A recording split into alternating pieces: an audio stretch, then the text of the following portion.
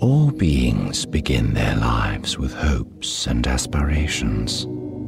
Among these aspirations is the desire that there will be a straight path to those goals. It is seldom so. Perhaps never. You've never heard of the Millennium Falcon? Should I have? It's a ship that made the Kessel Run in less than 12 parsecs. Hey everyone, I'm Danny from Kessel Run Weekly, and I'm sure you've noticed that Heather, unfortunately, is not here with me today. She wasn't able to make it. However, I'm sure she'll be back next week. But no worries, the show must go on. In an exciting show, obviously, because chapters 10 through 12 of Thrawn was absolutely awesome.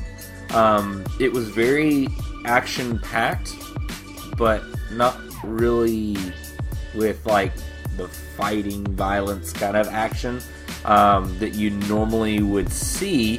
It gave you more of that political thriller kind of feel. Because we know Arenda Price, which, for those of you who are not sure, first of all, before I get any further into this, in case you haven't noticed by now, this is not spoiler-free. Spoilers galore. So if you have not read the book, bookmark this, save it for later, and then watch it. Because otherwise it'll ruin the book for you. We're definitely going to be talking spoilers. Chapters 10 through 12, man. So it was like a political thriller kind of thing. And Arenda Price, for those of you who are familiar with the name, not really sure who it is, Arenda Price is Governor Price on Star Wars Rebels. So we actually see her, not really end, but her future from this beginning. We can kind of see where she's going to grow into and things like that. And in the earlier chapters, I'm not exactly sure exactly which ones, but in the earlier chapters, obviously we know she's got the revenge on her governor of Lothal. She's wanting to come after him for taking her mining company and things like that. Trying to, rather.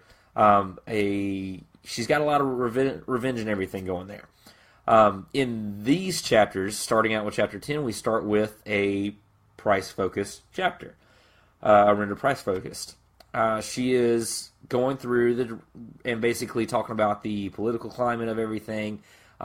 She's with her friends that she's met and things like that for Ascension Week. Now, this is the first I've ever heard of Ascension Week, and maybe that makes me a bad Star Wars fan. But Ascension Week is the week leading up to Empire Day. Personally, I think that's kind of a messed up thing to celebrate because Ascension Week basically would include Order 66, the Empire's rise, Palpatine declaring himself the Galactic Emperor, the burning of all of the Jedi bodies in a big pyre on the steps of the temple, being named as traitors. Like, it doesn't seem like a happy time for you. But at the same time, in the world and the universe that this is in, obviously it's ripe with propaganda. I'm sure that Palpatine has remembered history the way he wants to remember it. And so the truth may not actually be well known. At least the truth as to what is close to happening and things like that. And please forgive me if you hear a dog bark. I've got a dog. He likes to talk a lot. I apologize. But that whole week, that just seems crazy that you'd want to celebrate that. But obviously we're privy to more information than what most of the galaxy in the story is actually privy to. So Ascension Week, leading all the way up to Empire Day. They're celebrating Ascension Week, and so Arenda is showing her friends around, Driller and Wanir, I believe was the name. Driller and Wanir, the ones that Wanir is the one that she made friends with while working at the Citizen Assistant Office. Driller is, I believe, a friend of Wanir, kind of thing. But yeah, so Biffles going out, having fun, all that kind of stuff. So they go to the Ascension Week parties. They're in the Senator's thing and everything, and Arenda's showing them around. The whole thing of that, I love I would love to see that on screen, something like that. And I think with the Vanity Fair photos that had been published recently for The Last Jedi, where we see Canto Bight, which is supposed to be like a rich, gambling kind of planet, I think we're going to see kind of what this scene would have looked like had it been on screen, with the rich elite everywhere, and everyone is kind of kissing up to each other. Even the book describes this is the week that politicians, senators, governors, just the Coruscant elite are going through making deals where they can not be traced, and just kind of like secret kind of things going on. So it's almost kind of got a dark undertone to all of it, which is fitting for basically Empire Week. But this is the time that everybody gets together and is like, hey, you do a favor for me, I'll do a favor for you, or you're going to do this because I've got blackmail on you, and things like that. So kind of screwed up a little bit. But Orinda is looking to take full advantage of this, and get to know either the assistants to the senators to where she can eventually, basically her name is a household name, to where she can translate that into promotion and move up and things like that. Which is kind of smart. I mean, even though she's not really the tactician the way that Thrawn is, she definitely has a good grasp on the political climate, and how to maneuver that, really, I think. As far as kind of trying to think of how to say it, but it's kind of trying to find a way to get to where she wants to be. She has promotion in mind the whole time, as far as trying to get to where she needs to be in order to, which I believe she eventually abandons her family's mining. I don't know that for sure, though. Hasn't said it in the book, really doesn't say anything about that in Rebels, so we don't really know what happens with that, but in all honesty, I believe her aspirations are going to take her way above that. I mean, obviously, she ends up being the governor, so I don't know. Maybe she ends up getting that back in the process of getting to the top, but she's definitely got a good grasp on the strategy required to maneuver the political climate in Coruscant. But all that is ripped up under her when she's doing a drop for Rinking, Senator Rinking, who she works for. She's the assistant to. Apparently these are drops that she's been doing and things like that, which I guess that she just doesn't mind. It's kind of part of the thing. I don't know, but the whole thing's weird. The whole thing goes awry because she's taking it to Gotti as a little data disk thing. And she's taking it to Senator Gotti, another fellow senator that Rinking has been having communications back and forth with. We don't know what it was or anything like that, but she basically has the rug completely pulled out from under her because Gotti, with her instructions, she's supposed to get the data disk back. Gotti keeps the original and gives her a fake. Price being Price, she notices it, and he basically sprays her with drugs. Like, what? So she gets sprayed with spice, uncooked spice. So she gets a little weird, a little high and everything. Not sure what's going on. And he's like, oh, well, if you tell anybody, cops will get you. You're screwed, and it's over with. So she really doesn't have much of a choice. And so basically, Gotti has her by the throat, and she goes, and I mean, what else can she do? So it's something that she didn't really account for, which is cool to see that kind of strategy in this book being centered around Thrawn, where he seemingly accounts for everything. And now we're seeing someone who has tactical prowess of a sort, but she's more so kind of, I mean, human, really. She makes a mistake. She overestimates. She thinks it's just a regular drop. She thinks it's just something that always happens. But it doesn't turn out that way this time. But yeah, so Gotti blackmails her basically with spraying her with spice. The next morning, She loses her job. Loses her apartment too. Like, uprooted altogether. So her story is pretty interesting. Because literally she's having to start from almost square one. Like, she has nothing. Like, she's lost her speeder, she's lost her apartment, she's lost her job. So she goes to a government assistant office. Go figure.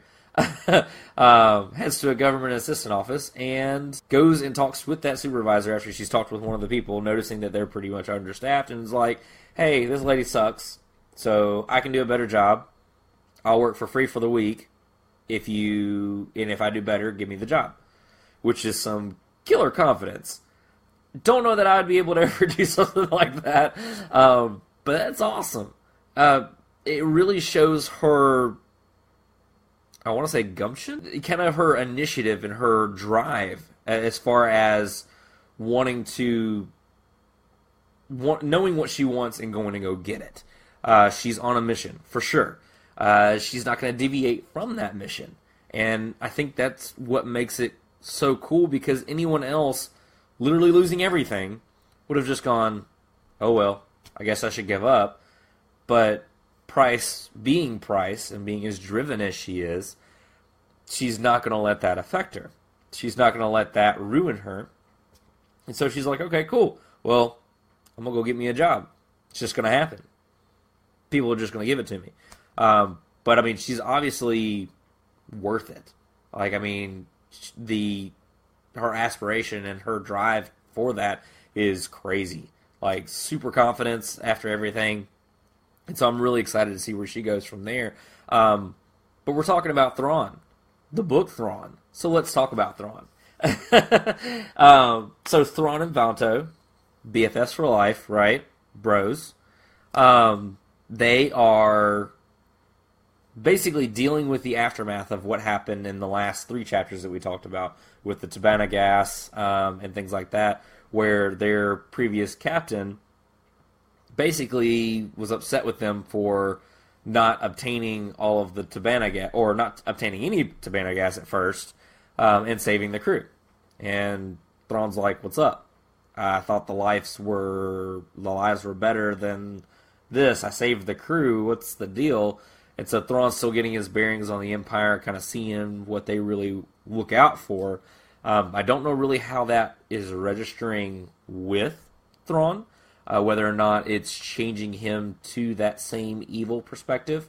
I mean, one would assume, seeing as where he is in the animated series and things like that, but the book doesn't really say. It's almost as if he's still just playing the game to try to see where the game takes him. At the same sense, knowing where he wants to be. So he's not going to be anywhere he doesn't want to be, but I don't know. I feel like my head would just literally explode if I really started to dissect that, but it's really cool. So at the end of the last few chapters, they were interrogating the smugglers that they had picked up off of the ship where the Tabana gas was, and it was hijacked and all that kind of stuff, trying to find Signy. Apparently in the time between last chapter and chapter 10, or 11, I believe is when they start talking about Thrawn, they have found, or at least the ship, they found the ship, but only has 40% of the Tabana gas that was on it before. So, for whatever reason, Thrawn is still court-martialed, which seems ridiculous, but yay Empire. But Thrawn is court-martialed, and it's just kind of, he's kind of like, well, whatever happens, happens, and he gets in touch with General Wolf Yularen. Familiar name again, obviously, who is, during this Ascension Week, and they're here at the party and everything, is bent on basically getting Thrawn and Vantos dismissed. Or dismissed as far as the court-martial. So where they're not marshaled anymore. They don't have to be convicted or anything like that, which obviously is all a part of Thrawn's plan. I mean, what isn't, really? I'm sure his lunch was a part of his plan. I don't know. But it's all a part of Thrawn's plan. And so him and Eli are both acquitted. So, yay. We saw that coming, which is awesome. Still seems weird that there were even charges brought against them, but it's the Empire, so why not? But yeah, so after them being acquitted of that, Thrawn and Eli are waiting on their next orders as far as what ship they're going to be on, because they were on the Blood Crow. Obviously, that captain didn't really want them there or anything like that, and they were booted off of that, so now they are assigned to the Thunder Wasp. Who names these ships? Blood Crow was cool. Thunder Wasp is kind of, I don't know. That was a little weird, but we'll go with it. So the Thunder Wasp. But in the time of them getting their orders, Eli's approached by a senator's assistant, goes by the name of Miss Culp, where she offers him a job. So we know literally since the beginning of the book, Eli's been struggling with his career path and his career decisions and things like that, because he wanted to be a supply officer. That's what his family wanted him to be. That's what he wanted to be. So he gets caught up in Thrawn, and all of that is uprooted. For whatever reason, he still feels like he wants to be a supply officer. But I believe that the conversation he has with Miss Culp completely changes that, because she goes to him. She's the senator's aide to Senator Gotti, which, if you remember, was our spice sprayer guy, who basically just like ruined Price overnight. But yeah, so she's the senator's assistant or senator's aide to Senator Gotti. She's offering Eli a desk job of a sense, but with opportunity of promotion to eventually become his own captain. Which Eli's kind of like, do I even want this? Like, it sounds cool, but I've never seen myself as a captain. But in diving more and actually utilizing a lot of what he's noticed and learned from Thrawn and in kind of reading people and things like that, he wants to know he kind of dives into the greater reason of, okay, well, why? Why do you want to give me this? Why are we doing this? And she's just like, well, why not? And kind of trying to entice him and everything. He's like, nah, there's a reason, because there's no commendation to me. There's nothing special about me. You're wanting to do something. You're trying to mess up Thrawn. You're trying to ruin Thrawn, which makes her angry, obviously. But in doing so, she's like, well, you'll never get another chance like this, and you'll da-da-da-da, and all this other kind of stuff. And how Senator Gotti wants to see Thrawn fail, because actually what tipped him off, almost forgot about this, what tipped him off was her racist remark. She had said that this opportunity wouldn't come around for a wild space person like you. And so we're seeing more of that kind of species racism and everything that we've been seeing from the beginning of the book. And through her anger and everything, she lets out that Senator Gotti does not want Thrawn to be anywhere, a non-human, to succeed, to be a captain of anything or a lieutenant of anything, that she wants to see him fail and fall on his face. And that when he does fail, that Eli will be caught up in it, and he'll be ruined too, and da-da-da-da. You'll never work in this town again, basically, all that kind of stuff. And Eli's just kind of like, bump that, man. Thrawn's got me. And I know that in the earlier episodes of this, I pretty much said every time, unfortunately, Heather got a spoiler about Eli. She knows something about him that I don't, that I'm very fearful of every time I read anything about him, because I don't think it ends well for him, but I want it to so bad. Like, I love Thrawn and getting to see his inner monologue and everything, but I love the development of Eli, because I relate to Eli a lot as far as just a character, because he's unsure of himself. He doesn't think that he's something special, or he doesn't think that he's this grand person capable of this and that and that, and he feels like he's just kind of underutilized, and that he just wants to go back to his shipping job, man. He just wants to be a shipping and supply officer. That's it. Just give me my humble life and I'll be done. But I think in these chapters, he's really starting to notice more about himself, with him reading and basically calling Culp's number right in front of her face, which was really cool. But he's starting to realize that maybe he is meant for more. Even though his family, who he's decided to stop really looking forward to the comms and the letters and stuff like that, because all they want to do is complain about how he's not a shipping officer, which is weird.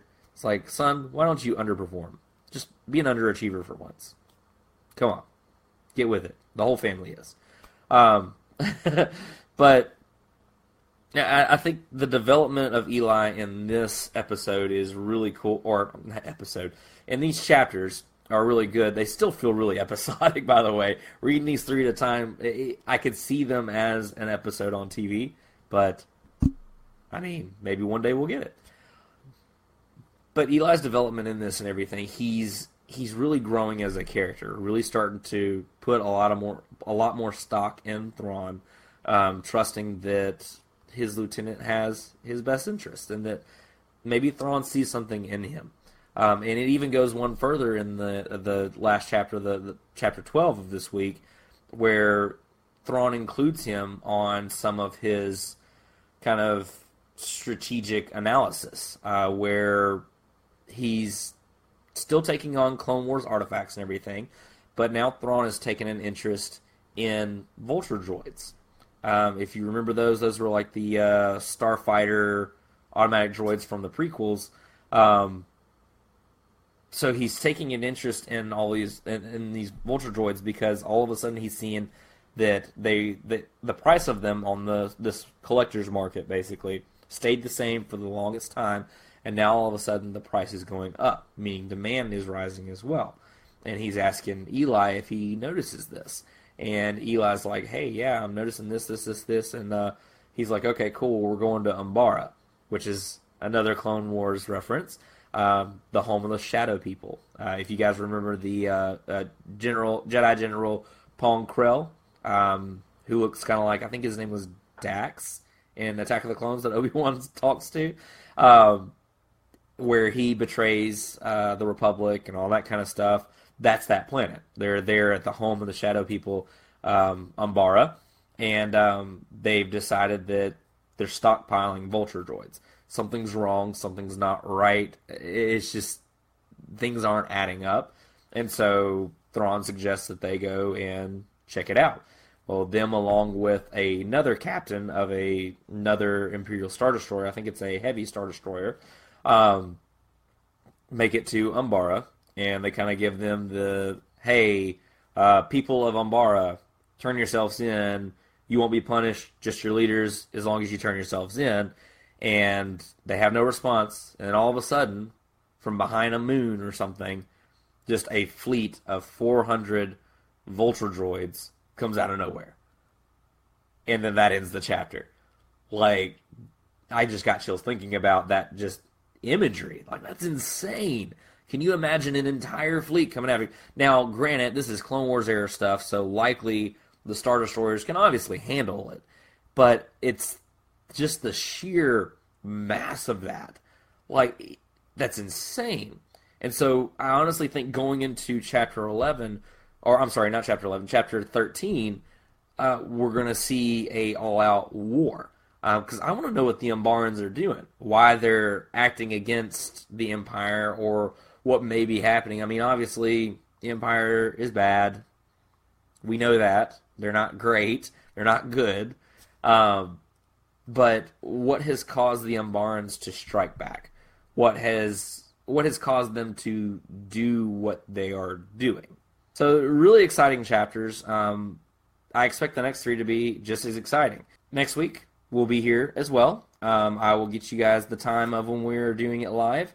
But if you can't catch it live, no worries. You can catch our Holocron Book Club on Podbean, Facebook, Instagram, Twitter, wherever you get your podcasts or just your social media or your Kessel Run Weekly. Please leave a comment. I'd still love to talk with you guys. I'm on social media, or at least our social media, pretty much all the time. So if you leave a comment, I'll comment right back. We'll talk. It's a lot of fun. I love talking with you guys. I love sharing theories and conspiracies and just kind of talking about Star Wars, man. Like, Star Wars is awesome, obviously. Otherwise, we wouldn't be here. So, check us out on Instagram, Twitter, Facebook, at Kessel Run Weekly. And if you can't remember all of our social media stuff, no worries. Just go to KesselRunWeekly.com, and all of it's right there at the top of the page. All you gotta do is click a button, and then you can find us anywhere. So guys, thank you for joining me. I know this was a little unusual, but it was still fun to talk about and everything. I'm excited to see where the next chapters are going. For those of you following along with the book club, we are going to be doing chapters 13 through 16 next week. So we'll be going over those chapters and talk about those on at the latest Wednesday. But our live show will be before Wednesday, and I'll get you those times out. And also, shameless plug, if you have not joined our Kessel Run Weekly group yet on Facebook, please do so. We haven't had a whole lot of activity going on there, but we want to. We want to be able to talk about everything, not just the show, just Star Wars in general. Do you like the prequels? Is Jar Jar a bad guy? Who is Snoke? Find out soon. Things like that. Like, let's talk. Let's talk on the group. Let's talk on Facebook, Instagram, wherever you guys want to talk.